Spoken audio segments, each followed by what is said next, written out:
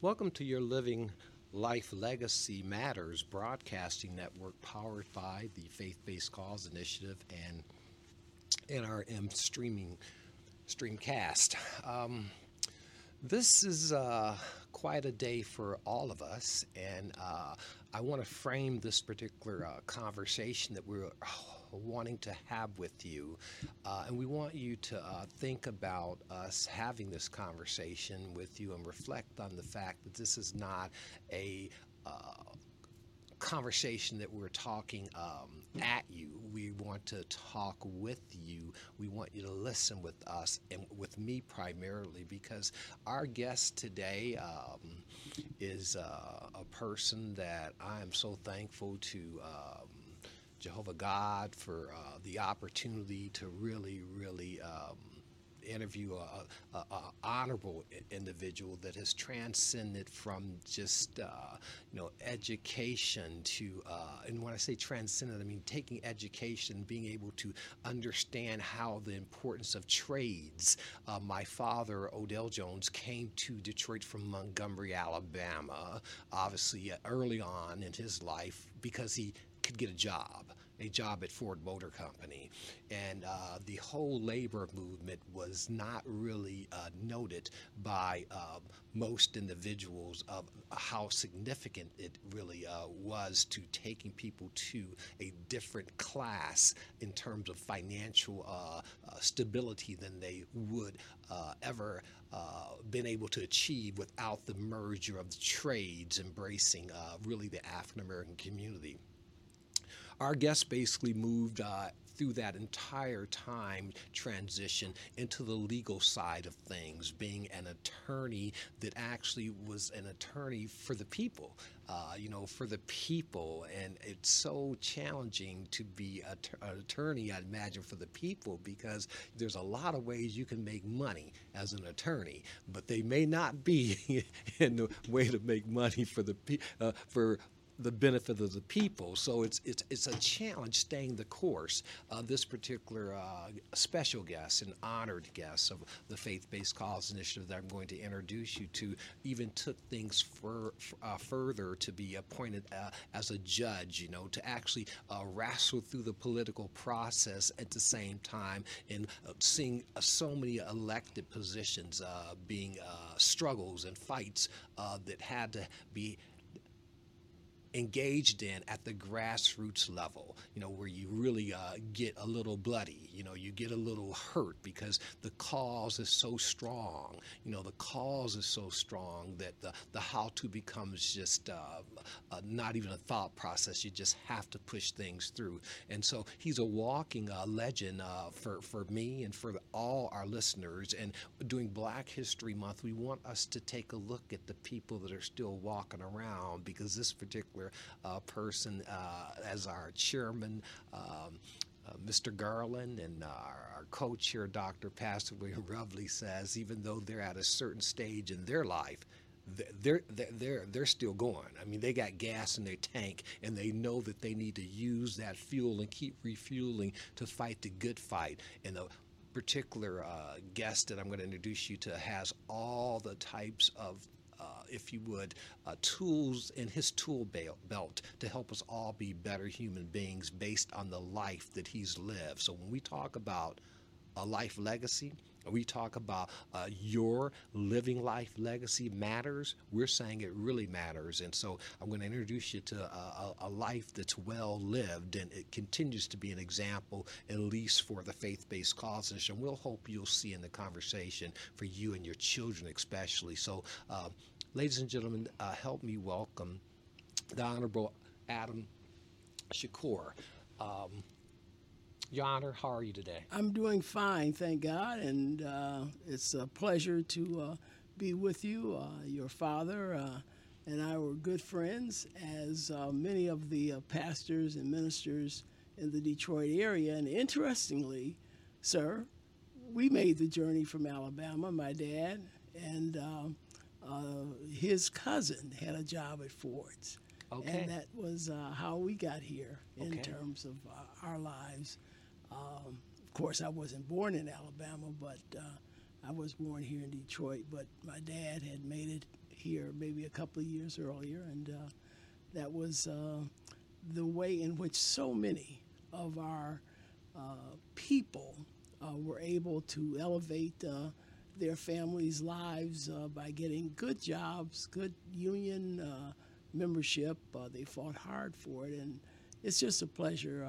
So many people in Detroit had their, I guess, first major stabilizing jobs in the Detroit labor movement. Yes, and as a young person, I never really saw the importance of the unions because I looked at it from the Hollywood, if you would, perspective, and it just escaped me until I became a older man, if you would. That fact that particular movement changed the world, especially when you relate it to the African American community. A lot of people don't know because they were inside the community and not looking from the outside of the community. But in Detroit, Michigan, you could graduate from high school, get married at 18 years of age, and make an incredible income, you and your wife, just on the overtime. Yes, sir.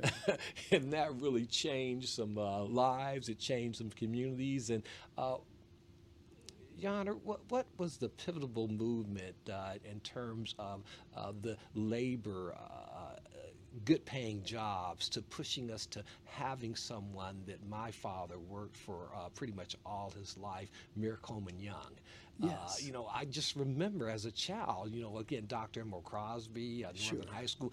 It was my other father. He took me to play tennis. He got the funding from Congressman John Conyers, who just orchestrated just young African Americans playing tennis. So I missed everything that was happening, but I saw it from afar. I saw the progression, and you were part of that, and you are that. What can you share with us about those times? Well, I think you've hit the very essence of the strength that the black community has, because it was in many ways brought about through those strong men that you have mentioned.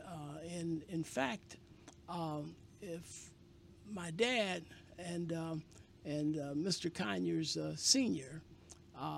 Were part of the original Congress of Industrial Organizations, and they were a part. There was a man who has not been mentioned as much in the labor history, but he stands out. His name was Hodges Mason, and Hodges was the very first black president of the UAW-CIO, in that the UAW and the CIO were industrially oriented. The AFL was skilled trades. At that time, it was not the AFL-CIO. And as a consequence, Hodges became the very first black president of a local UAW-CIO organization, and was instrumental in organizing the local 600 at Ford's, as were many of the others, John's dad, and of course my father, and of course many other great names, Buddy Battle, and so many others. The labor movement was the strength of stabilizing those good jobs. The labor movement was the strength of having women paid equally with men for the same work. The labor union was the basis of giving to the working class people dignified jobs, getting housing.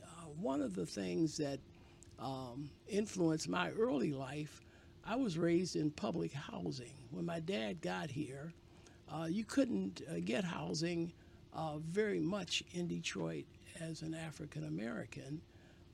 And he, like other families, moved into public housing.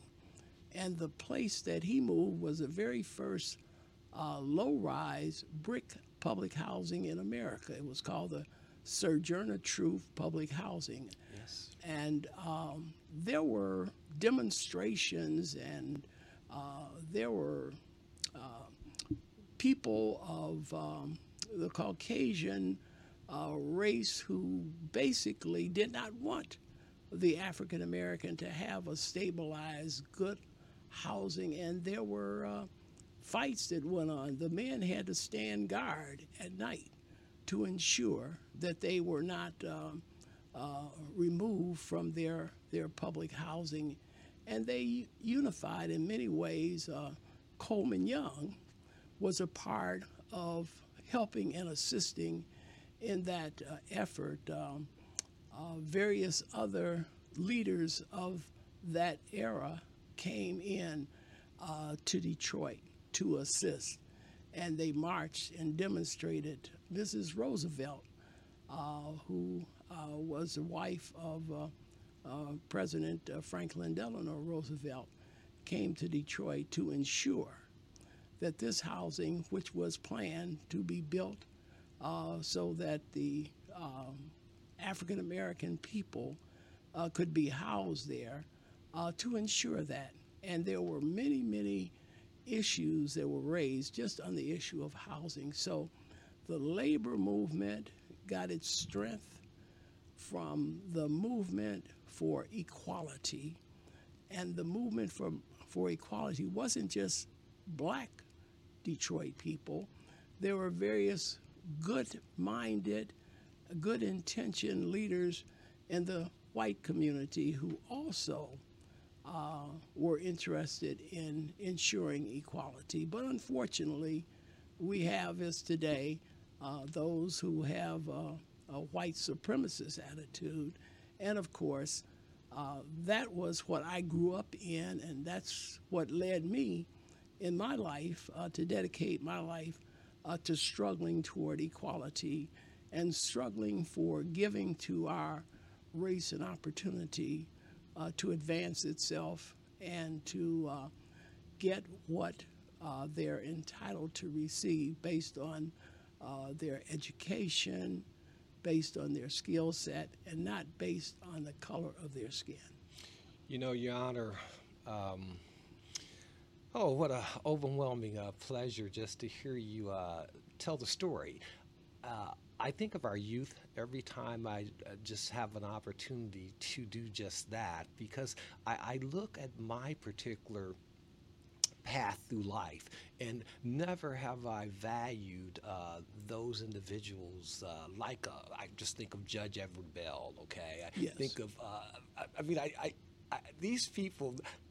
I was quite a smart aspirin, quite frankly. Okay, I mean at 16, I really knew more than anybody. All right. And I'm telling you, what a flaw I had. But those men, they just wrapped their arms around me. I'm sure they would probably go back in the locker room while I was still in the tennis courts over at Emerald Crosby's Detroit Tennis Club and just have a good chuckle and say, how are we going to help this boy? You know, how are we going to help keep him on the track? You know, they nicknamed me OJ, you know, because they, just, like that name. And I think about that in this second episode, second fellowship that I just am humbled to go in with you and to frame things.